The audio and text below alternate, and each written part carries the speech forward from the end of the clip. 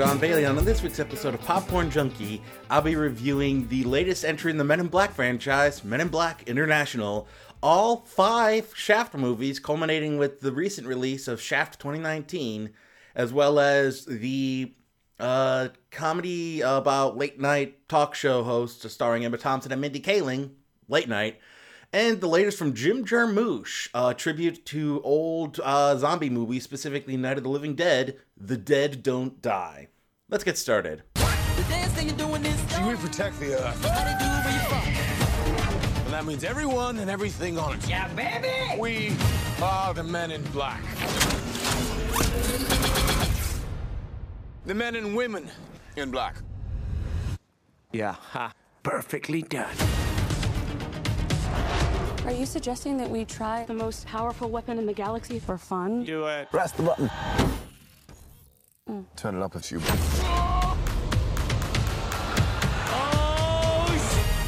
I didn't hate this movie as much as everyone else seemed to. Everyone else seemed to kind of take umbrage with its much more generic nature. And I didn't mind it. I didn't mind that it wasn't I think it was better than the last 2 Men in Black movies, to be sure.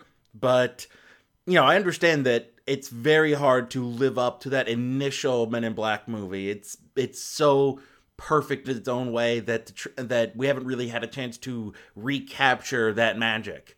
And I'll say this about Men in Black International. It was a good choice to have Chris Hemsworth and Tessa Thompson back together after Thor Ragnarok, because the two have amazing chemistry, and they kind of really carry the film. I think the problem was there's all this unnecessary globetrotting, which kind of feels out of character for the franchise. Men in Black was always centered on one location. It was mainly about New York. And now making it sort of like an Indiana Jones style, where jumping from city to city, kind of lessens its impact, because we're spending so much time going to these new places and trying to encompass so many things at once that we kind of lose the intimacy that we got from that first movie. And I think that was kind of a mistake. I think keeping it just in London would have been fine. But, going to Marrakesh and then going to Paris and then going to Milan, or was it Naples? I think it was Naples. But yeah, jumping all over the place, and it just feels more like a way to showcase, kind of like write off travel, expenses rather than something interesting story related, But at the same point, I didn't hate it as much as people seem to. People are not fans of this new Men in Black movie, and I kind of dig that they're spinning off and allowing for more range than just continually relying on Tommy Lee Jones and Will Smith. I think expanding the roster is a good idea, and the effects are fairly solid for the most part. Most of the effects aren't overly, like they feel like a nice mix of some practical. There is mostly CGI in this, but the CGI does feel more polished than in other movies. I think having, more practical stuff would have been nice, but for what it's worth, this was not terrible.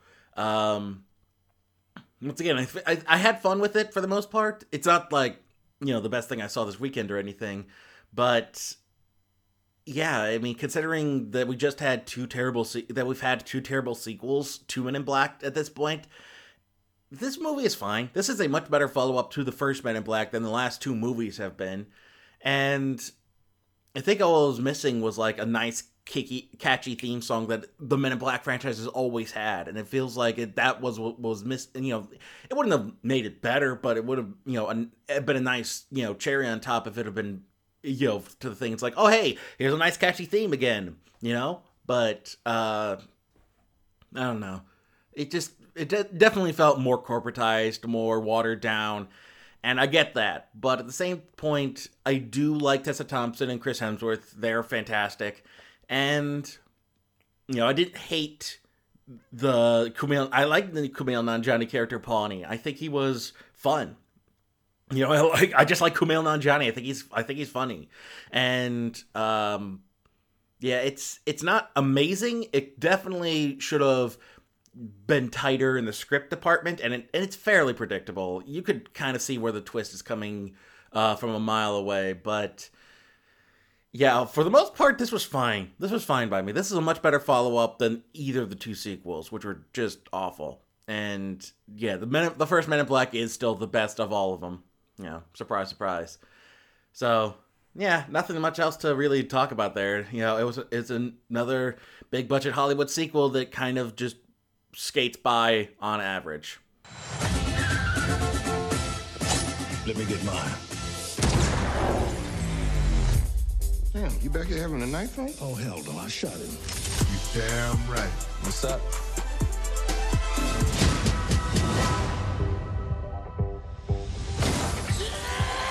Oh, what are you doing? The glass didn't break. Get in here, JJ, come on!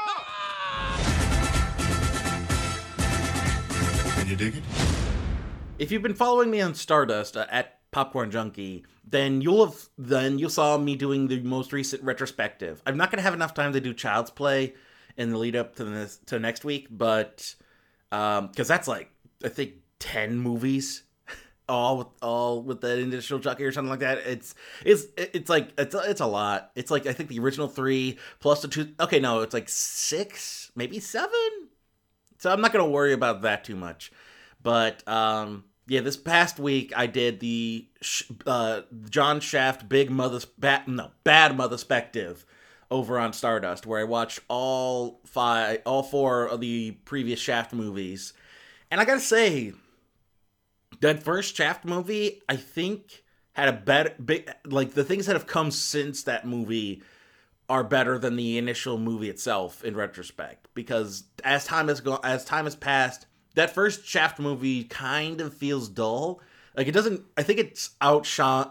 I think the problem is I was hearing so many amazing things about Shaft, and the theme song is iconic, and it's here, and it's one of the most influential blaxploitation movies of all time, and it's just a generic cop movie with Richard Roundtree. And it never really stood out to me while I was watching it. It never really impacted me. And I feel like I think that the hype over the years has kind of made it seem bigger than it is. And that first movie is actually just kind of forgettable ultimately for me. I don't know. Maybe it's just because it's harder to glean the deeper things from it, and maybe it was the problem is it was breaking ground at the time, but so much that ground has been broken and settled for so long that it doesn't seem as iconic now, and it's harder to appreciate in this day and age. Maybe on rewatch I'll see something more in it, but for the most part it was just kind of average to me. And it wasn't as campy as later blaxploitation movies specifically were, and it wasn't as polished or good as a regular movie either. So it was just kind of I don't know. Maybe it was the groundbreaking for the time never doesn't really help for later years. Now it just seems mundane. You follow that up with Shaft's Big Score, which is in my opinion the best of the original trilogy, just because it allows for more of those over the top elements from the other. From blaxploitation that we know blaxploitation for. It's got this crazy over the top story, and there's all these double crosses and backstabbing, and it's crazy. It is essentially the idea of John Shaft as the Black James Bond, and that it allows for more fun, but it's also not great either. I think I don't know. I'd have to watch more blaxploitation to kind of glean where Shaft's Big Score ends up on what I think are the best of those. But for this franchise, this Shaft's Big Score was the one I would rewatch more than the first Shaft. And Yeah, I think it's a lot more fun. It's a lot more what you would expect from a blaxploitation movie. And that's immediately followed up by the worst in the entire franchise, Shaft in Africa. And if it wasn't clear from the idea of taking John Shaft to Africa and fighting the slave trade, this movie was made by white people. This was not made by black filmmakers like the previous ones. This was all Whitey's fault. And they thought, well, how do we appeal to the black audience? Well, let's have John Shaft fight modern day slavery. Because he's a black icon and he's fighting one of the most horrible injustices to face black Americans. Only it's not happening to black Americans, it's happening to stereotypical Africans, You have to show all the tribe, the primitive tribes of Africa and whatnot, and just everything about this is just trashy in all the worst ways. And then there's, this is the kind of movie that casually drops false rape accusations. One of the plans of the villainess of this movie, who is an nymphomaniac, is to have the black sort of subservient, not the subservient, but the underling to the main villain, who is this European evil person. I don't get how this works. I don't get how this modern day slave trade works. But I don't know. But anyway, the black sort of what are those called? Like basically like the right hand man, the guy who's in charge under the big boss. The big boss's girlfriend, who's a nymphomaniac and wants to bone John Shaft because he's John Shaft, and wants to do it on tape to cuckold her boyfriend, husband, whatever. The black villain says he doesn't want to do this, and the woman tells him that if she doesn't help cuckold her husband on tape, that she will claim to her husband that the villain raped her. That's what Shaft in Africa gives us. This is the kind of garbage that they thought was cool for this movie. After the first Shaft was just basically a cop drama sort of thing, the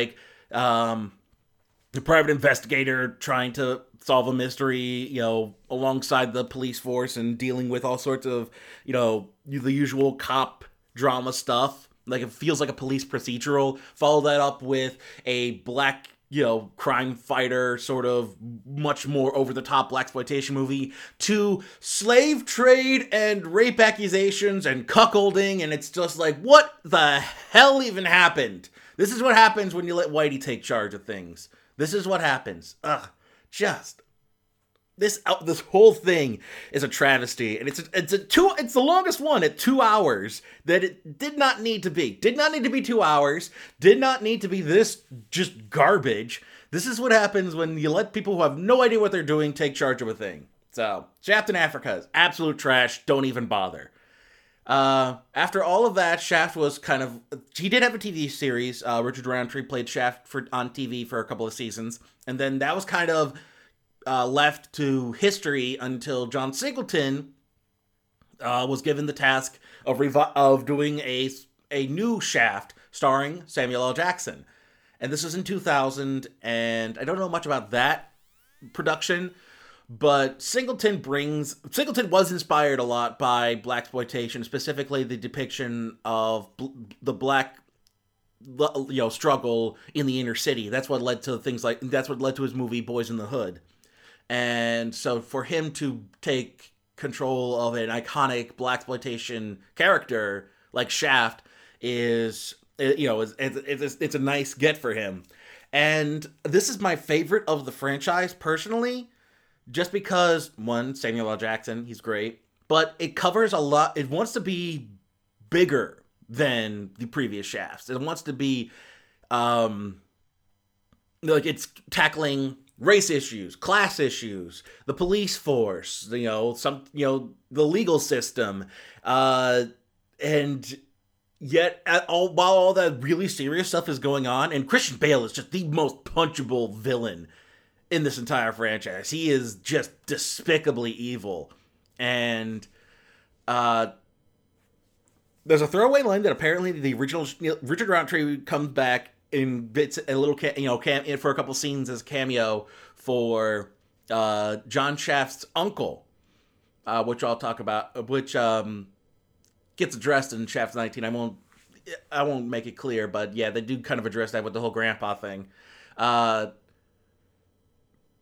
But I think the problem is it gets to be over the top a lot and campy, and like Jeffrey Wright plays a Dominican drug kingpin who kind of teams up with Christian Bale, and the two of them, and like that's when it's dealing with Jeffrey Wright as the Dominican drug kingpin, that's when it gets really crazy and over the top silly, and so the tone will jump from serious, like, tackling of real world issues to wacky, crazy blaxploitation, and the tone is like, if it had stuck with a much more crazy tone, like not meant to be taken as serious drama, that would have been fine. But if they had done a serious drama version of Shaft, I would have been fine with that too.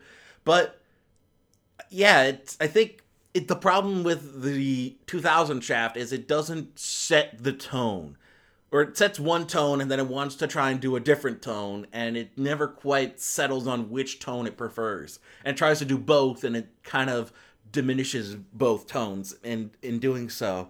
But I still enjoyed it. It's the one I would definitely rewatch again first. And that leads us into the latest Shaft movie, which is brought to us, directed by Tim Story and written by two guys I'm not all that familiar with. And this is less blaxploitation and just much more action comedy. This is a straight action comedy movie.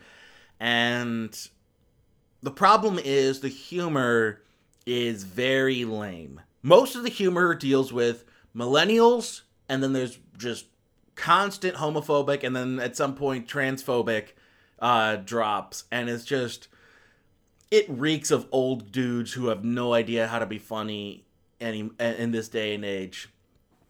Because, like, there's a way to be funny, and then, while not being, derogatory towards various groups. And I get that they're not sure, they're trying to be just offensive for the sake of being offensive, and sometimes that's some dude's way of being funny, South Park and Family Guy. But ultimately, it's just the humor is not working does not work for me. And if it were better comedians, it being a comedy would have been fine. But Samuel L. Jackson and Regina Hall are basically carrying this. Jesse T. Usher is just basically being the nerdy black guy who grows a pair by the end of it. But yeah, this has this weird chip against how unmanly. It's a lot of real man gatekeeping going on. And then, but I will say, when the three iterations of Shaft fight at the end, it's great. They have a lot of chemistry together. Roundtree, Jackson, and Usher work great off of each other. But yeah, Usher, him being the nerdy black guy who's not used to being a quote real man, it doesn't really work for me. I think it feels like it's really dated. It really dates the humor. It feels like the humor is like 10, 20 years behind what's funny now. And not to mention the fact that there's this really bad sound mixing where the dialogue is completely drowned out by the soundtrack. And it just is ultimately not very good, not very rewatchable for me. As good as Sam Jackson is, and as much as seeing him return to the John Shaft role is fun, this one does not work for me as well. Not to mention the fact that Migos, was it Migos? I want to say it was Migos. Whoever did the theme, the cover theme for the new Shaft. Let's see. Does not say. Does not say. If it's not Migos, they definitely are co-opting the style of Migos. And it's like, you have this iconic, one of the best movie themes of all time, and you drown it out with modern day hip-hop sludge. And then you don't talk, and then you just mumble your way through random... Like, I was talking to my nephew about this. The problem isn't that the problem isn't that they used the Shaft theme and they ruined it. The problem is that they could have easily... Like, hip-hop didn't ruin the Shaft theme. In fact, I think the Shaft theme has probably been sampled in hip-hop before. But it's not a fitting tribute, because the tribute barely comes in at all. And it just sounds like another generic song by the Migos. You know, it sounds like a second-rate Migos song. It doesn't sound like their best either. Like, it doesn't sound like Stir Fry. It doesn't sound like, oh god, what's the one they do with Gucci Mane? You know, it doesn't sound like their best work. It sounds like their lazy work where they aren't trying. And, like, if they had done, like a Kendrick Lamar, or a Lupe Fiasco, maybe, you know, there are various hip-hop artists working today who could take the Shaft theme as the sample and then build on it to make a new Shaft theme that's fitting. Here, it just sounds like, Migos are popular, let's have them do the theme. Okay, they play a clip from the Shaft theme, and then just go into standard Migos crap. And that's the thing, I don't hate Migos. I don't think they're bad. I just do think that they don't really put a lot of effort into some of their stuff, and it's when they do that they sound their best, like with Stir Fry. I think Stir Fry is a lot more, you know, there's a lot more effort put into it, instead of just, you know, putting, like, the beats in place and then just mumbling stuff over it, you know, a lot of repetition. It just feels lazy. That's more their early stuff, like Versace and Hannah Montana. But, you know, lately they've been expanding more and being more interesting artists. But, like, Bad and Bougie, I don't think is that great. It's just kind of, you know, low-key, kind of forgettable music to me. It doesn't, I don't remember it at all. But yeah, this theme doesn't just maybe just walk out the theater faster. Just like, okay, we're done here. Like, once again, that if you're covering, not even covering, just if you're using the initial Shaft theme, shouldn't that, like, be like the main sample that you focus on, and then you're adding little beats to it, remixes to it, and then you're adding new lyrics talking about Shaft, and instead of just like, there's some Shaft, we're doing a Shaft theme now, whatever. Do we get paid yet? You know? I don't know. Just, I did not care much for this new Shaft. I feel like it misses the point of what made Shaft great. You know, and the only saving grace is pretty much Samuel L. Jackson, so that's why my nephew likes it. He loved it so much just because he likes Samuel L. Jackson, and Samuel L. Jackson is great in this. It just, the movie around him sucks. I actually didn't need to go anywhere. That doesn't matter. This is how white saviors work. Into the cab! Good God, I can't help it! How would you describe Molly? Molly is... She said that I reminded her of a younger her. me. I mean... Shh. Molly, over here! This was actually supposed to come out last week. I think it came out in, like, a more limited release last week, and now it's gotten its wider release. But Late Night, written by Mindy Kaling. I don't know who the director is. Hold on. Let me pull up. There we go. Late Night, directed by... I didn't recognize her name. Nisha Ganatra. Not very familiar with her. Let's see. Chutney Popcorn, Yumi, her. Oh, she's worked on Transparent and Code Academy. So she's worked on some TV, directed TV episodes of TV. Mostly, she did an episode of Mr. Robot. TV movies, but mostly TV director. But yeah, this is her like latest major motion picture. She studied under Spike Lee, Martin Scorsese, and Barbara Koppel over at NYU Film School. So I mean, like, she's a very, classically trained sort of film director, but most of her stuff has been for TV. And then this will be her kind of biggest release. Because, like, she had Chutney Popcorn in 1999, which is her first film, and then she's done mostly TV since then. Which was kind of like her thing, where it's just, like, her starring, directing, writing, and since then, it's been mostly episodes of TV. Brooklyn Nine-Nine, Future Man, Fresh Off the Boat, Dear White People, You Meet Her, Transparent, Big Time Rush, Unfabulous. But yeah, she does good in it. Like, the directing is very solid. I think she is very capable director, and I'm interested to see if she does more film or she sticks with TV, whichever she feels best suited to. But this movie is very close to my pick of the week. It would have been my pick of the week, except for the next one we'll talk about. But it is definitely one of the best comedies of the year, right up there with Long Shot. It has great chemistry between Kaling and Emma Thompson. It tackles some real issues within the comedy entertainment business.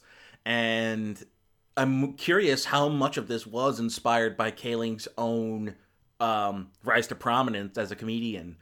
And because, like, you think of her, she started off mainly through The Office and then has kind of risen to these different things. And you wonder how much of her character's story in Late Night was inspired by her own experiences.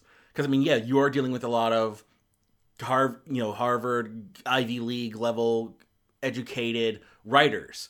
And it's all white dudes. It's all kind of, there's even a reference to, like, nepotism, because your dad's in league with the president of the network, then you have an in, as it were. But, yeah, there's just a lot of really great jokes in this. Great timing. Kaling has amazing comedic timing, and Emma Thompson and John Lithgow specifically are great at delivering those jokes. Lithgow is just a damn treasure, He's amazing, and I love seeing it. Whenever I see him pop up, I'm like, oh yay, you got your Lithgow. We got Lithgow.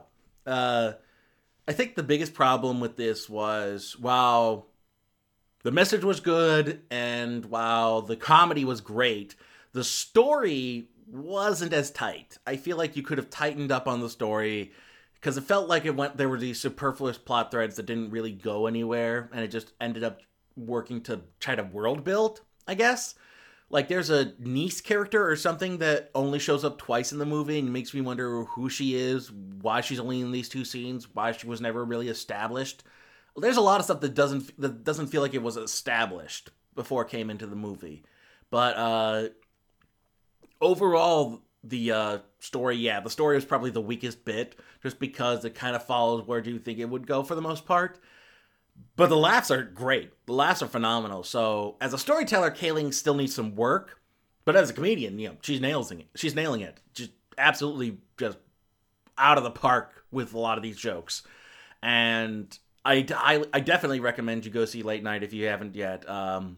Specifically because, one, Emma Thompson is a treasure as well. Plus John Lithgow. Plus Kaling is really funny in this. And supporting cast isn't as memorable, but, as a sort of, especially if you have any familiarity with the way the entertainment business, and especially like the comedy business is done, you can get a lot out of this movie.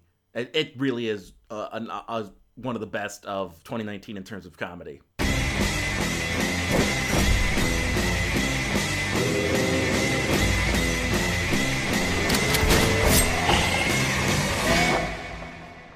Excuse me.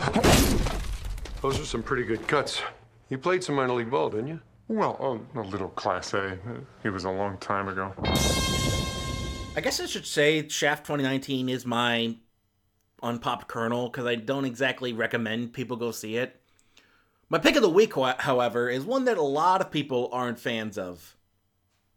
A lot of people seem to be not into this movie. And I can't say I blame them, because this movie is weird, man. And I knew that going in. I knew it was going to be weird. I knew Jarmusch is a weird dude. I knew he's got a unconventional style to him. So I knew it was going to be weird. And yet, I got so much enjoyment out of this movie. Like, my nephew was a lot more put off by it. He and I did a triple feature. Shaft, Dead Don't Die, and Men in Black. In that order, those were his favorites. He liked Shaft the most, then Dead Don't Die, then Men in Black. He liked Men in Black the least. So he's much more in line with what the consensus is.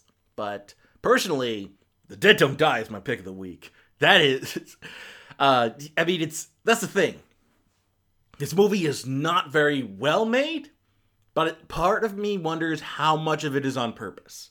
Because I know Jarmusch. I know he can do standard deliveries and whatnot. I think he's allowing for more awkwardness and more weirdness to pay tribute to how these old zombie movies were made. And it does play like a cheap B movie. A lot.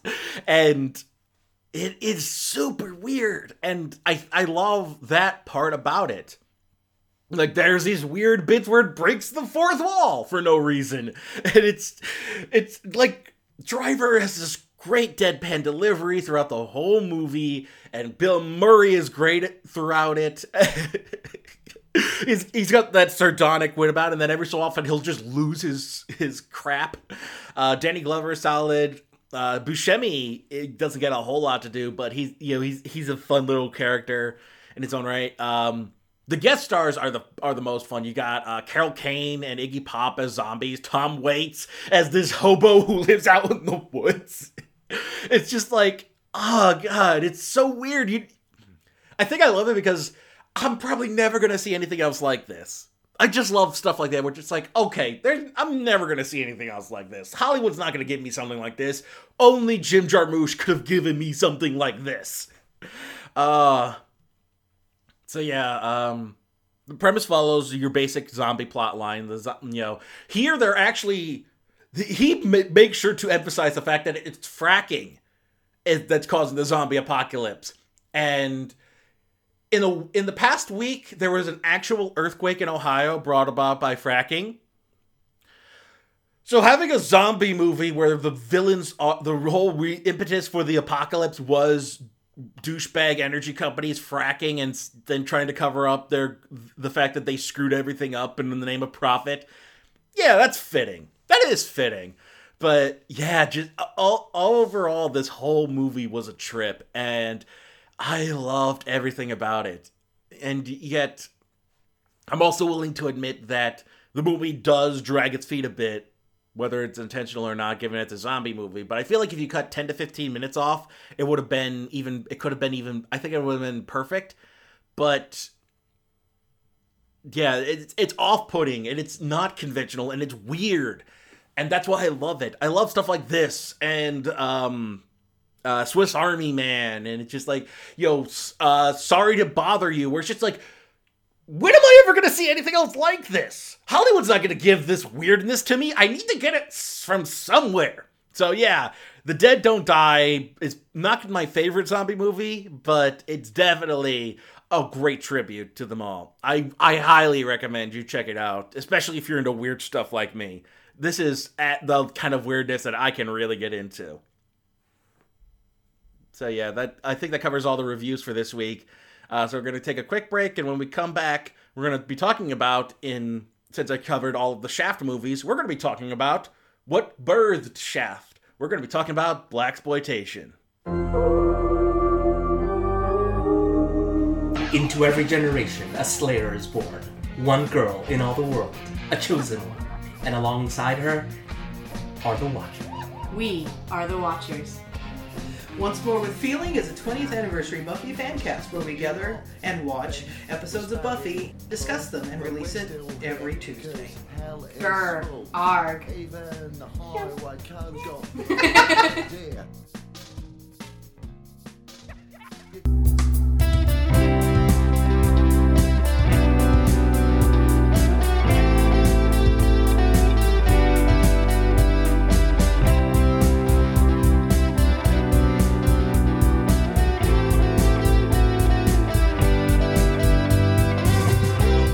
I feel like I should preface this with, I'm very clearly not an expert on this topic, but it's always been a fascination to me, so I definitely recommend you go seek out, more detailed explanations for the origins and the implications and the impact of this genre through much more researched and better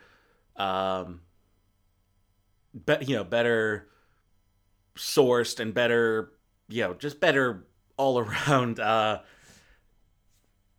can't remember words, but basically, there are better sources for information about this genre. But for a basic understanding, this kind of rose out of the very, very prominent lack of representation in Hollywood, specifically in films. And in the early 70s, specifically 1971, you had Melvin Van Peebles. He made a movie that, by himself, I believe. Hold on, what was it? It was called Sweetback's Badass, with 5 or 6 S's, song. And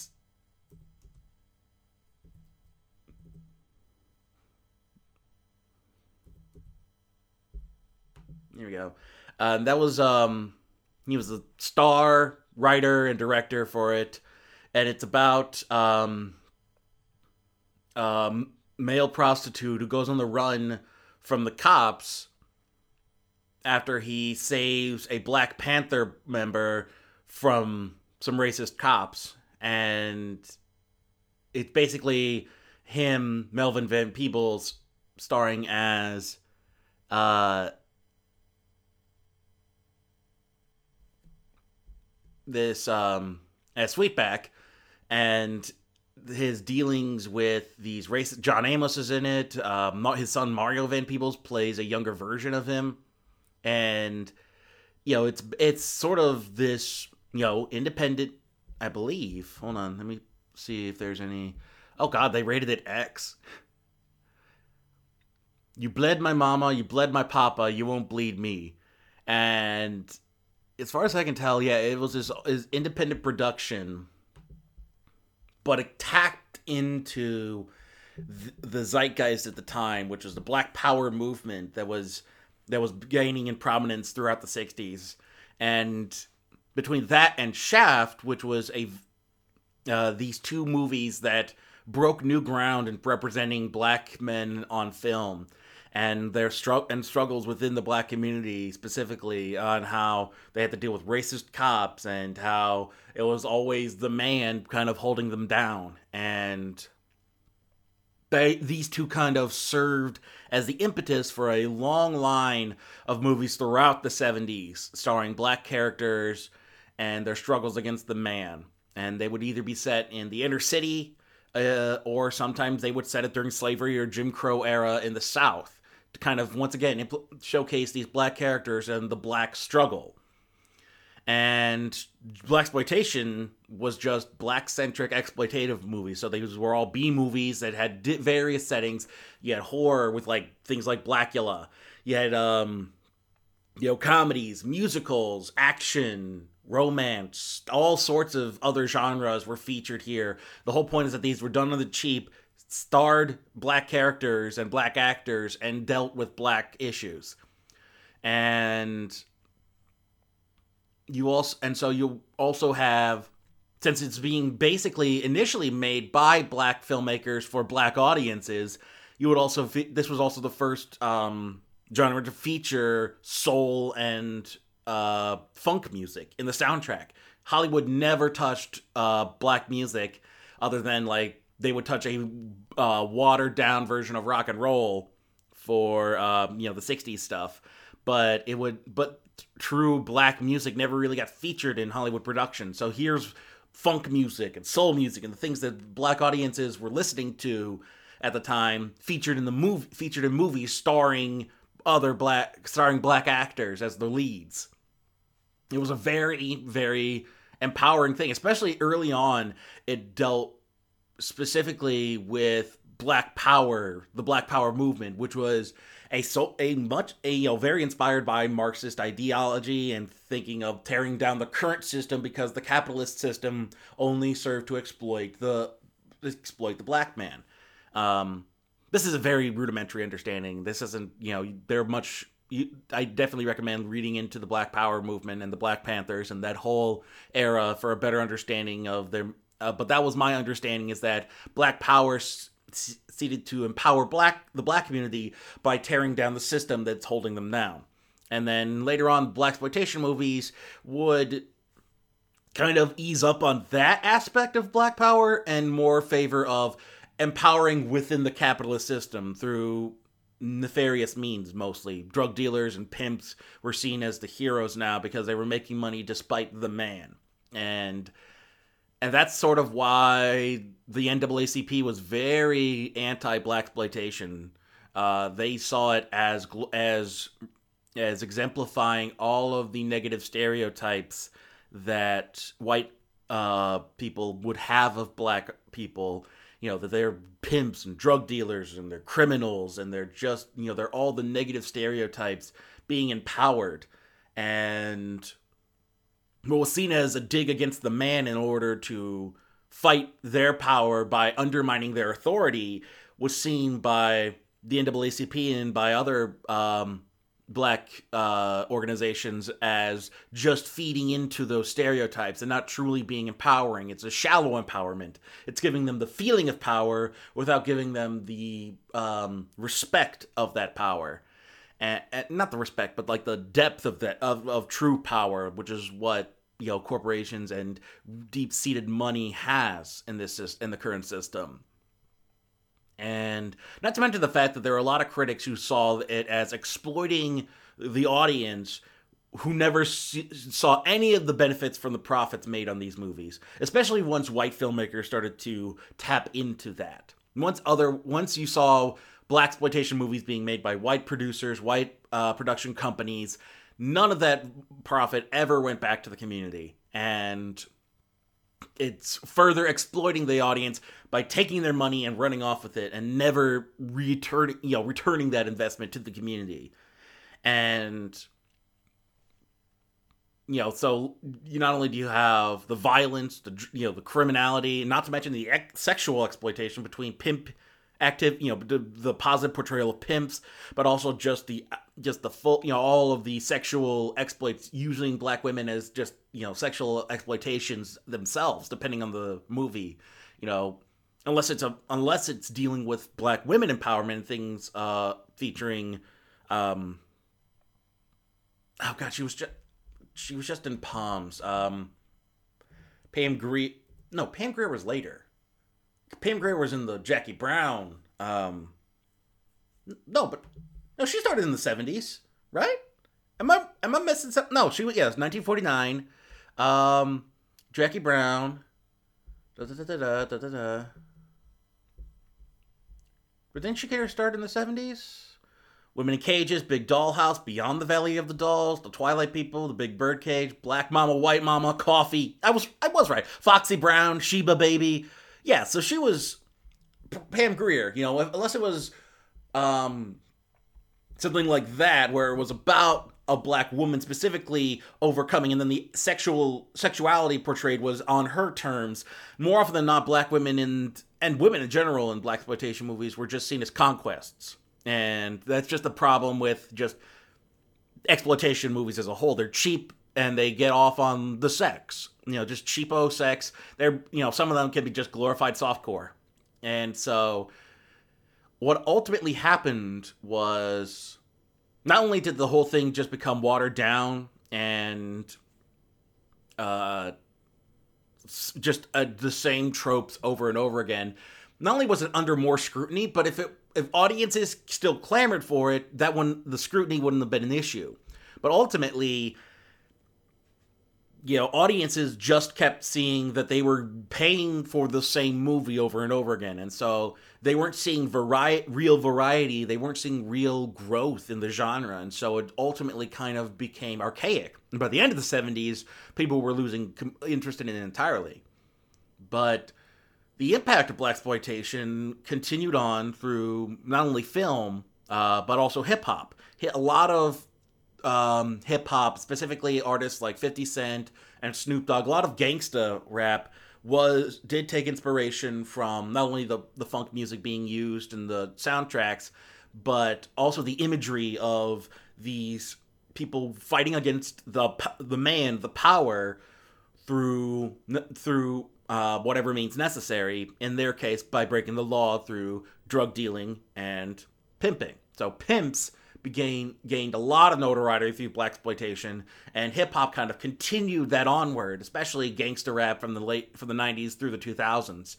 And even now, like, you look at guys like Migos and 2 Chainz and Young Thug, all of these guys, that mentality was all carried over from blaxploitation's depiction of these criminals as the heroes. And unfortunately, it's hard to tell them that they're wrong when they've proven that they can't, when it's been proven that they can't really succeed within the system. So when you're guaranteed success by being a criminal, why would you deny them that success and force them to live in poverty within the system itself? So I mean, there's a very thin line with whether or not this is a good thing or a bad thing, because empowerment is good, but empowerment can lead you to being the bad guy. The road to hell is paved with good intentions, a sort of thing. And so it's hard to say about the deeper implications of the negative, these positive portrayals of negative of just vile, inhuman people, in terms of like exploitation of women, of addicts, and just profiting off of the disenfranchised and whatnot. It's almost a way to speak to the genre itself. When it became more exploitative, the more it exploited the people who were disenfranchised. And as it was portraying these what are most notoriously bad people as the heroes, at the same time, couldn't you say the same thing about Goodfellas or The Godfather? These mafiosos are terrible people. They're murderers. A lot of them deal with narcotics and all sorts of just things that ruin people's lives. But they're the heroes. So why is it bad when black filmmakers and when black people do it, but everyone calls it the best movie ever when it's Italians? Why, specifically white guys? So I can understand that implication. So why are you criticizing the portrayal of criminals in black movies when it's done with the mafia? It's considered high art. There's a definite dichotomy there, and there's a definite double standard to be seen. But I think the ultimate problem was it was just done so cheap, and it never really evolved into something more than itself. And it never became a full-fledged genre that could last outside of its immediate popularity. Although its style and the tropes of it did carry on. Not, like I mentioned, through hip hop, but also Tarantino was a big fan, has been a big fan of it. That's why he made Jackie Brown. That's why so many of his movies he made Django Unchained, which is a blaxploitation movie essentially, and John Singleton was inspired by it. He made more dramatic films, but they definitely the social struggles and the depictions of the black struggle definitely inspired him in his career. Spike Lee, very, very clearly inspired by blaxploitation, but went once again to cover these topics in a more serious, dramatic fashion rather than in an exploitative fashion. So you have these filmmakers who were very clearly inspired by blaxploitation, but wanted to evolve the genre. And every so often you do also have, things like Pootie Tang or Black Dynamite, Undercover Brother, where they're parodies of, they get all the fun of it, but play the negative tropes of it, negative aspect of it for laughs. Address the issues of the genre and make fun of it. And so you have a lot of, there's a way to do blaxploitation that's fun and, comedic and carry over those tropes and those style elements. And I guess you could say blaxploitation never really died off, but its prominence has been much smaller, much more niche. And that begs the question, is there a modern day equivalent to blaxploitation? What is the modern day blaxploitation? And my immediate go-to is Tyler Perry, not so much for the normal tropes of inner city, pimps and drug dealers and cops and the struggles against the man. More so the cheapness and the catering to the audience. Tyler Perry is giving black audiences movies that they can enjoy, starring them, made by them, and unlike the original blaxploitation movies, he's giving much more back to the community. Through his Tyler Perry Productions, he has helped make Atlanta a hotbed for film making, by allowing for more, by making so much of his movies there. He's made I'm assuming his hometown, much more prominent of a filmmaking spot. And, at the same time, not all of his movies are great. They're all done cheaply for the most part, and they all cater to the fact that they're catering to black audiences. It's all about catering to the black audience for the most part. Not to say that they're bad, but that's what I think of when I think of current day blaxploitation. It's made exclusively catered to the black audience, done cheaply, and not concerned about and it's still technically kind of a B movie. I mean, Tyler Perry for the most part doesn't make A movies. He makes basically B movies, and that's not to say that they're bad or that the audience shouldn't enjoy them, but that's what it is. And I'm sure other critics and other film people would probably agree with me that that's kind of a technically blaxploitation, just not in the stylistic form that we think of. At the same point, we are also seeing remakes and references to blaxploitation even this year, even within the past years. Superfly got a remake last year, and Proud Mary was very steeped in blaxploitation, especially in the marketing, even though it didn't ultimately deliver. As far as I can tell, blaxploitation is getting better production as time goes on, but it's lost that innate style to it. It's lost that, the only one who's ever, clearly had a style to him was Tyler Perry. And everything else kind of doesn't have a lot of the memorability that so many blaxploitation films have. They doesn't have a lot of the things that make it stand out. It's just, it's predominantly black cast and usually filmmakers, although sometimes there can be white filmmakers and writers involved. But the over-the-topness is gone. It's sort of played down and not as crazy anymore. And I think that's kind of made it less memorable. Proud Mary should have gone farther, I think, and that would have made it really memorable and fun. I don't think it went far enough, like the trailers made it look like it did. And I think that's the main issue, is that it stuck around by basically being low-key, but you could the way to be memorable is to stand out and do something crazy, which is why I think something like like Black Dynamite. It's a full-on recreation of how silly old 70s blaxploitation was, or things like Undercover Brother. Like, it's not the best film ever, but you remember it. You remember how silly and goofy and over the top it is. And I think that's what's missing in modern day blaxploitation is we need more of that.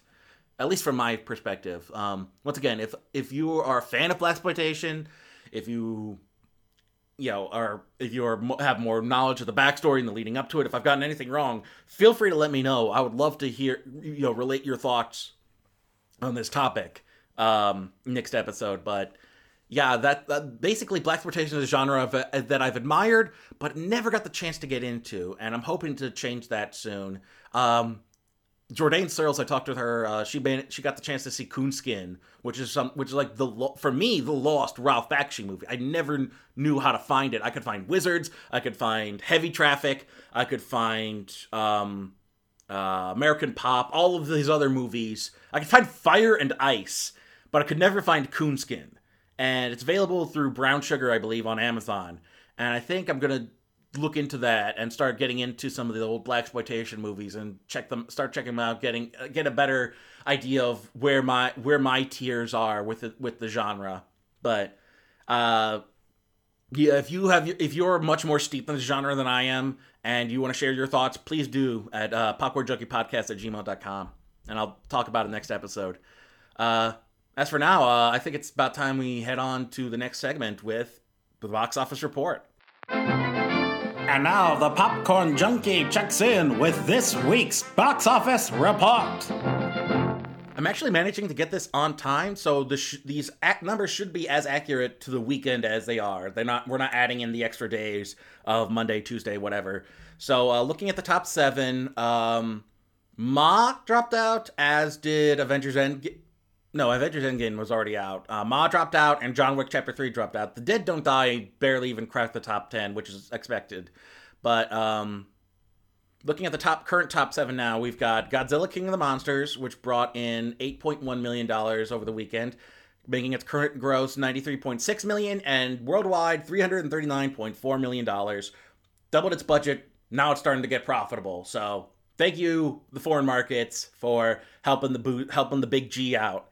Although $100 million domestically isn't too bad, it's just it took a while for people to make that number up. It didn't, it cost so much that it definitely depended on the foreign markets to make back the money. Premiering at number 6 this week was Shaft 2019, brought in $8.3 million, making its current, and let me take a look, see if its budget was 30 to 35. Oof, that's a rough one. We'll see if it can make back some of that money over the next couple of weeks, but as an opening weekend, barely making a third of your money back is not a good sign. But so I'm thinking probably just word of mouth probably got out that this wasn't very good, so people weren't interested. Plus, I mean, that's the thing. Like, you could say, well, who would want a Shaft movie nowadays? Now's the perfect time for a Shaft movie. It's just they went about it the wrong way. Staying at number 5 was Rocketman, which brought in $8.8 million this weekend, bringing its domestic gross up to $66.1 million, and its worldwide gross now $133.1 million. Wildly successful on a $40 million budget, so got another successful musical biopic on our hands. Very good crowd pleaser. Dropping from 2 to 4 is Dark Phoenix. Brought in $9 million this weekend, bringing its domestic gross up to $51.7 million, and its worldwide gross up to $204.1 million, which I want to say breaks it even. Let me take a look. See if Wiki has it. Yeah, basically it's broken even finally, and it's only thanks to the world market, the global marketplace. And it took 2 weeks?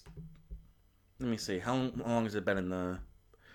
Yeah, it took 2 weeks for it to break even, so not a good sign, but yeah, well, it was the tail end of the X-Men under Fox, so yeah. Staying at number 3 is Aladdin, which brought in $16.7 million, bringing its domestic gross up to $263.4 million, and its worldwide gross up to $726.4. Just another wild, successful movie. Live-action remake. People love this crap, so don't expect it to go anywhere soon. Dropping from 1 to 2 was Secret Life of Pets 2, bringing in $23.8 million, bringing its domestic gross up to $92 million and its worldwide gross up to $154.4 million. Another success for Illumination. Do things on the cheap, and if people like it, then you make all the more profit. And then premiering at number 1 this past weekend was Men in Black International with $28.5 million, and its worldwide gross over its opening weekend was $102.2 million. So just barely made back its money opening weekend. I'm expecting the foreign markets to carry this one as well. I think that name has more clout overseas than it does over here. We'll see. And we'll see how that follows this up. It's definitely an improvement over the last 2 sequels, so we'll see where the Men in Black go from here. That about does it for the week that was, so now we take a look to the week ahead in Trailer Talk. Coming this summer.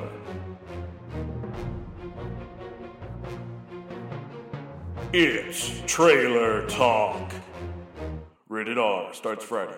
We've got a very eclectic mix this coming weekend. First off, the big release this weekend is going to be the latest entry in the Toy Story franchise, despite the perfect ending we had last time, but, you know, gotta make that money somehow. Anyway, at the same point, like, Toy Story 4 does not look as bad, so let's take a look at that last trailer. Woody? Why am I alive? Oh, great, existentialism in a Toy Story movie. You belong to Bonnie. These are your friends. Woody, I have a question. Well, actually, not just one. I have all the questions. Everyone to Pixar as to why this exists. Vacation! You need help with that? No, I got it. I know, this is a little strange, but we all have to make sure nothing happens to Forky. Something happened. So wait, is Forky suicidal? Is Forky suicidal? Because if they include that in the kids movie, I'm gonna freak the hell out. Ham, Buzz, Bo, Rex, Potato Head. Hey, watch it, buddy. Let's go save a spork. Do I need to be worried? Well, my guys are veterans. They'll hang in there. On my way, Woody.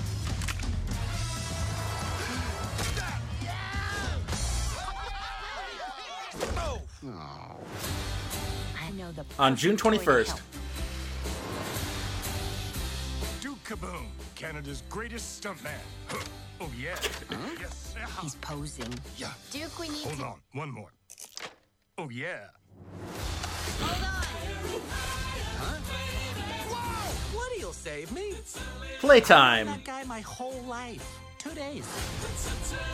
is over. Is that how we look on the inside? There's so much fluff. We have to. Oh good, body horror! What is this movie? Sheriff Woody always coming to the rescue. That's gonna be quite a jump for you and Duke. For me?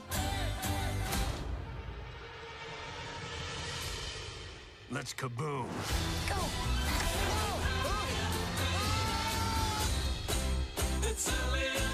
That's where Forky is being kept. How do we get that key? What about the old plush rush? There you go.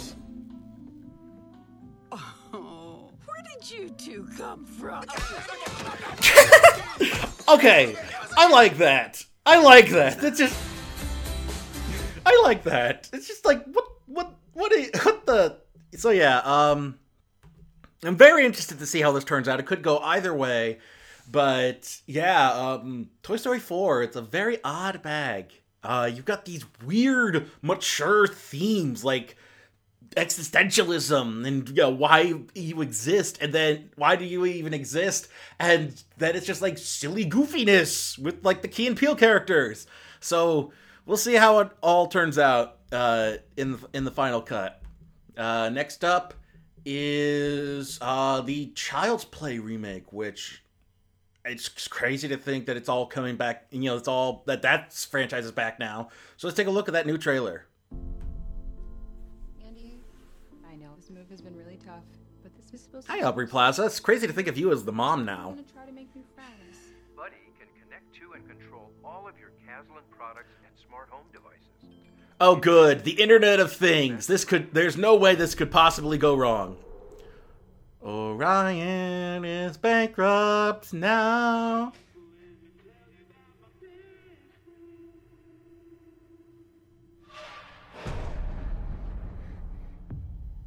from the producers of It. Mom, I need to tell you something, and I need you to believe me. I think Chucky did something.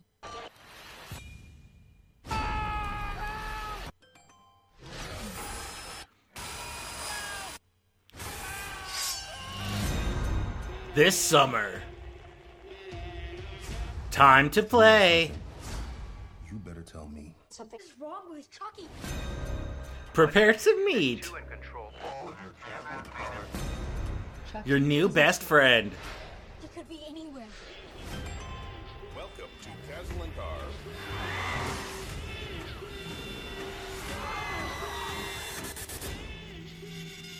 We have to stop him.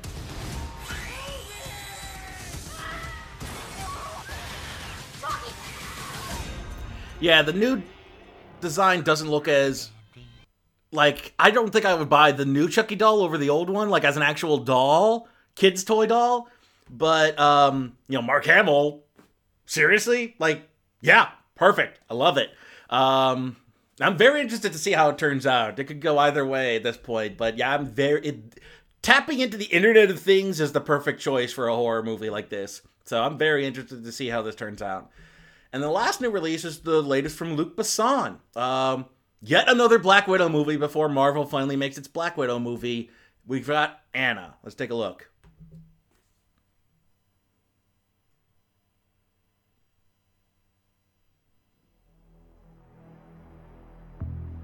It's quite the fairy tale you got going on here. From top flight model in Moscow to rubbing shoulders with the elite. What was the nature of your Hi, Cillian Murphy. Like Phil and Cobb? You entered this hotel at 1:37 p.m. Did you notice anything suspicious? Like what?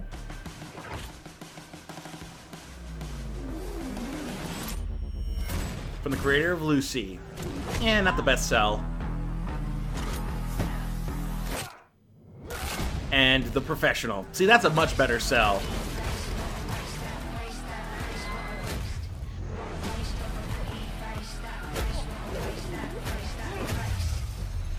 Can't you look at the hotel security cameras? Tapes were raised. Looks like we're dealing with pros.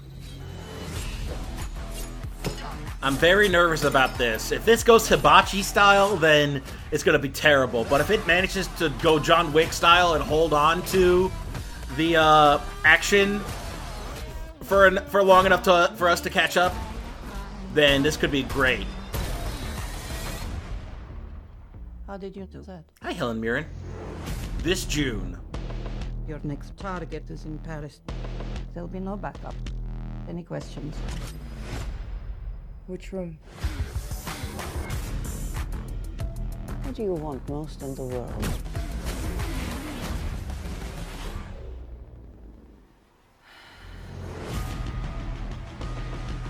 You'll never make it out of here. Is that Luke Evans again? Holy crap, I think that's Luke Evans. Hi. What's your name? Anna. Sasha Luss. Yeah, Luke Evans is just popping up in things now. So yeah, I'm trepidatious about that. I'm cautiously optimistic. I think Sasha Luss is going to be fine as a newcomer, but I'm more concerned about Luc Besson because he's been a lot more missed than hit with me lately. So we'll see about how it turns out in the final cut, but I'm really hoping for something more like John Wick and something less like every other generic action movie where we cut every few seconds like it's a damn music video so that nobody can see what's really going on, and we can hide the fact that our actors have no idea what we're doing and we didn't hire a good stunt choreographer. Oh well. We'll see about that. So that's what's coming up this week, and that means we're about done with this week's episode, which means it is time for the plugs. If you're listening to this podcast, you're most likely listening to us on our homepage at GumbyCutNetworks.com. And if you want to keep updated on all the new episodes as they come out, be sure to whitelist us on your ad blocker and favorite us on your web browser. And that way you can check out all of our other fine programming. Pretty soon, this month's Living in the Stacks will be out once I can get the time to edit it all down. So we'll be covering Zen and the Art of Motorcycle Maintenance. So we're going to be talking a lot about philosophy and traveling and whatnot. So prepare for that coming soon. And then be sure to check all of Donna's stuff out at the Snarkcast. Once More with Feeling, The Family Business, Beyond the Cabin in the Woods, all of that. And if you yourself are a podcaster and you want to join our little family, send all your inquiries to gumbycatnetworks@gmail.com and we'll get back to you as soon as we can. If you're listening to us on your various mobile devices on the go, you can find us on Apple Podcasts. It's no longer iTunes.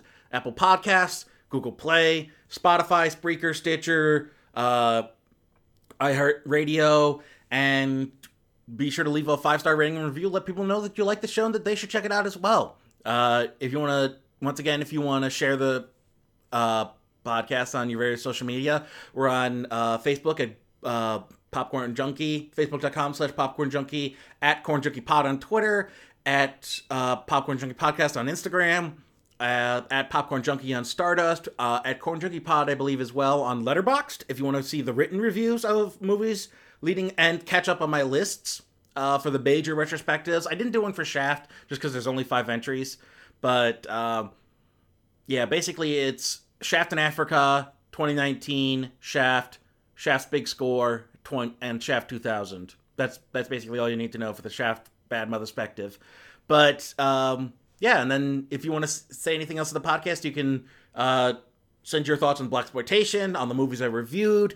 If you have a difference of opinion, I'd love to hear your thoughts as well. Send all of that to popcornjunkiepodcast@gmail.com. Leave an explicit note in either the subject line or the message that says you give me permission to read it out on the podcast, and I will do so. Otherwise, I'll simply paraphrase and get back to you privately. And then if you want to support the show as well, you can do so through patreon.com at patreon.com/popcornjunkie. And there's a Pinecast tip jar as well if you don't want to donate. If you want to donate just once to support the show. Both of those links should be in the description of this episode. So that should do it for us for this week. Until next time, I'm John Bailey, and I think I'm finally getting back in the swing of things. No promises yet.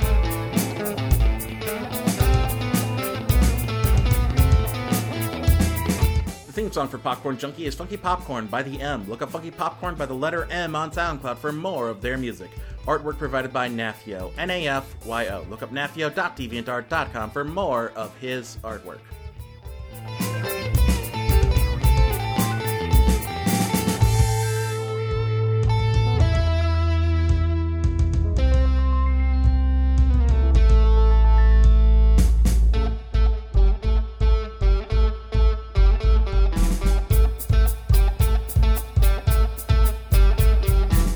If you're listening to this podcast, you're most likely listening to... Oh, man. Get it right one of these days.